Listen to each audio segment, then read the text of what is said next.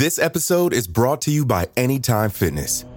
Forget dark alleys and cemeteries. For some, the gym is the scariest place of all, but it doesn't have to be.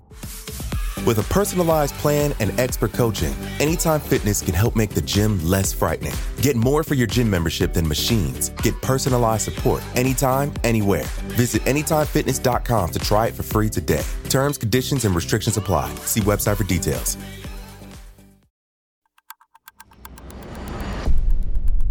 Today is Wednesday, February 12th, 2020. On this day in 1977, 27-year-old actress Christa Helm was stabbed and killed on the streets of West Hollywood. Days before her death, Helm sent a postcard to a friend. It read, "I'm in way over my head here. I'm into something I can't get out of."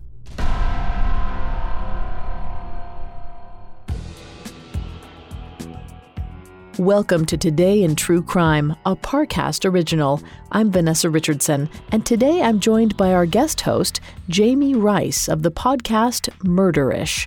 Episodes of Murderish take you on a chronological journey through a fascinating murder, disappearance, or mysterious death. Jami also interviews people involved in high-profile crimes, bringing you a deeper, more personal perspective. She's here today to discuss some of the historical aspects of today's story, while I'll cover the narrative. Thanks for having me, Vanessa. Hello, everyone. I'm excited to dive into the tragic murder of Christa Helm. Living in LA, this case hits close to home, as I'm sure it does for you too, Vanessa. Oh yes, it does. I'm thrilled to have you help cover this case. Due to the graphic nature of today's crimes, listener discretion is advised. Extreme caution is advised for listeners under 13. Now, let's travel back to the Hollywood Hills on the evening of February 12th, 1977, sometime after dark. Christa Helm and her roommate, Stephanie, were going out dancing in West Hollywood. The 27-year-old bombshell actress lived the life of a carefree disco party girl. But Helm was no Faye Dunaway or Jane Fonda. The young actress's career hadn't been propelled into the type of stardom she so badly desired. Instead, she was more famous for making headlines in the gossip columns. Helm moved to New York at 21 and California at 23, but wherever she was networking, and it was easy.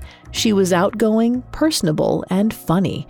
Friends described her as gifted, courageous, brilliant, creative, and a rare shining light with no fear. Not to mention, she was beautiful, and not the least bit shy about flaunting her sexual prowess to men or women.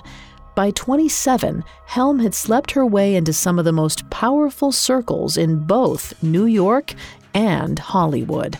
Her flings allegedly included the likes of quarterback Joe Namath, rocker Mick Jagger, pop singer Engelbert Humperdinck, director Roman Polanski, and actors Desi Arnaz Jr., George Hamilton, and Warren Beatty, not to mention the Shah of Iran, Mohammad Reza Pahlavi. And supposedly, she kept detailed accounts of her sexual escapades in a little black book. There are claims that it included a grading system, ranking her most intimate encounters from best to worst. Along with the book, there were also rumors that she had taped some of her rendezvous, and that book and those tapes were said to go everywhere with her. The night of February 12th was no exception, when Helm partied at a nightclub in West Hollywood.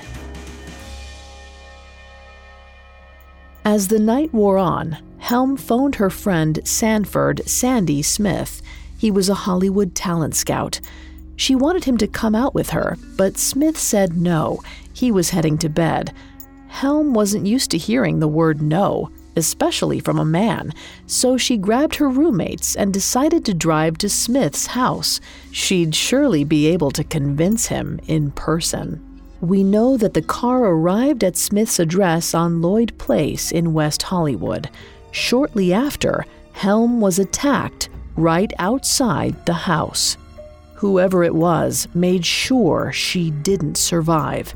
Helm was stabbed upwards of 20 times, which included wounds to both her face and neck. She was then bludgeoned with a blunt object and left to bleed out on the street. Stab wounds in her hands and arms indicate that Helm fought back against her attacker, but it wasn't enough to save her life. Her body was found shortly after by a man who happened to be crossing the street.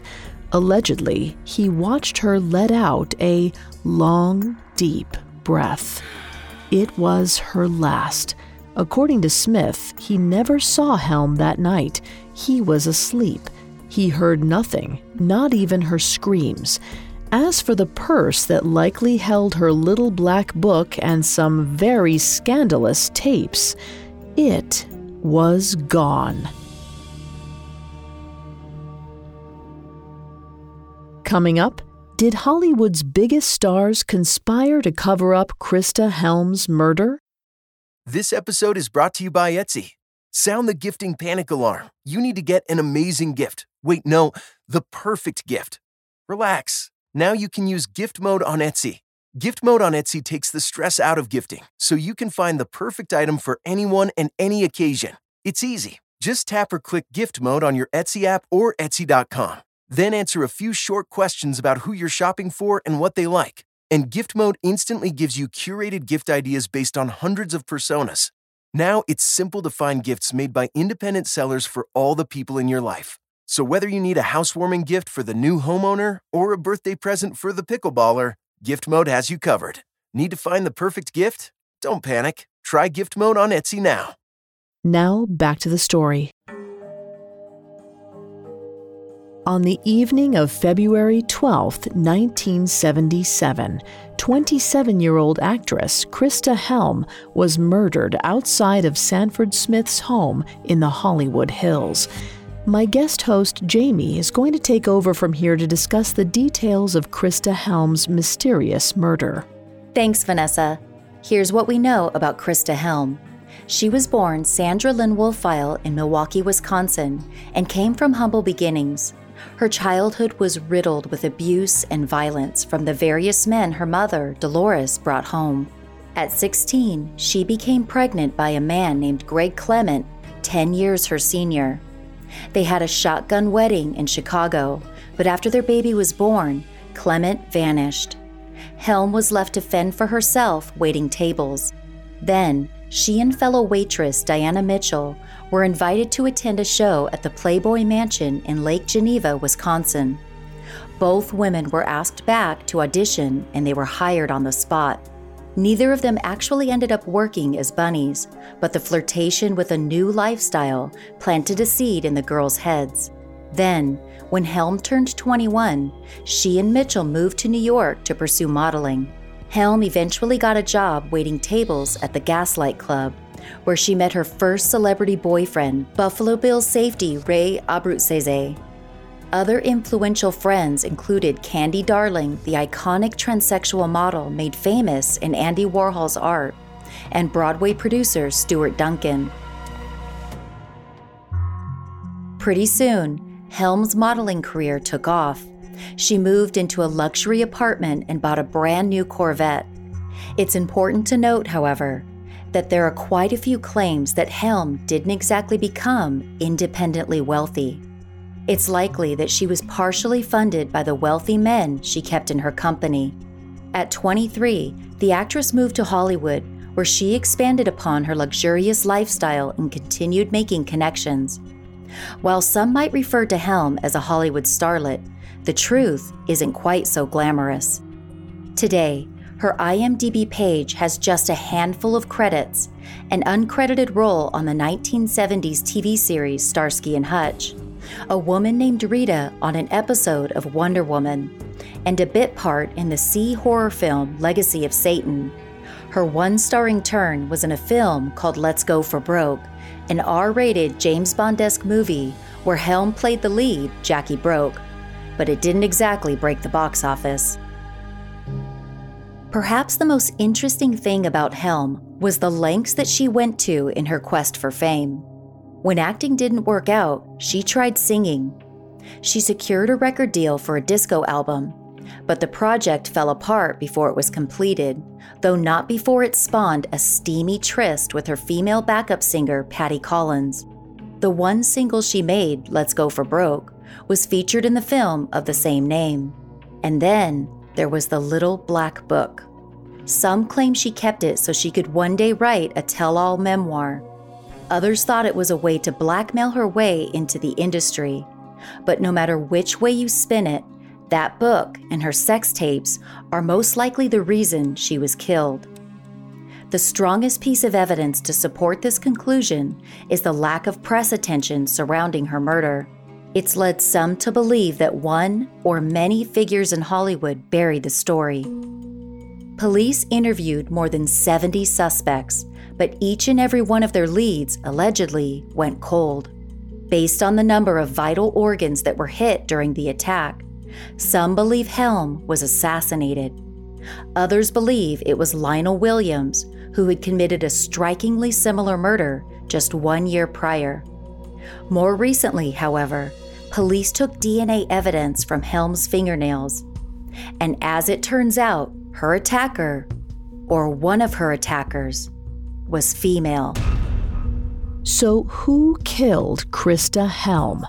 From the Shah of Iran to Patty Collins to Sanford Smith, the list of suspects from the Little Black Book is endless. There are many household names who are still alive today, going about their days comforted by the fact that Helen's book and tapes never saw the light of day. The question is, who wanted it most, and who had the means to not get caught? As for Christa Helm's daughter, Nicole, she still seeks justice for her mother's brutal and untimely murder.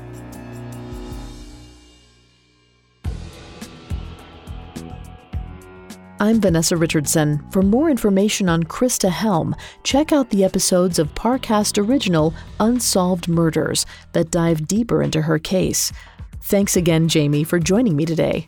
Thanks so much for having me. You can find my podcast, Murderish, on Spotify or wherever you listen to podcasts. Today in True Crime is a Parcast original. You can find more episodes of Today in True Crime and all other Parcast originals for free on Spotify. Not only does Spotify already have all of your favorite music, but now Spotify is making it easy for you to enjoy all of your favorite Parcast originals, like Today in True Crime, for free from your phone, desktop, or smart speaker.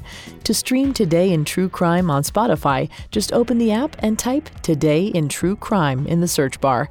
At Parcast, we're grateful for you, our listeners. You allow us to do what we love. Let us know how we're doing. Reach out on Facebook and Instagram at Parcast and Twitter at Parcast Network. We'll be back with a brand new episode tomorrow in True Crime. Today in True Crime was created by Max Cutler and is a Parcast Studios original.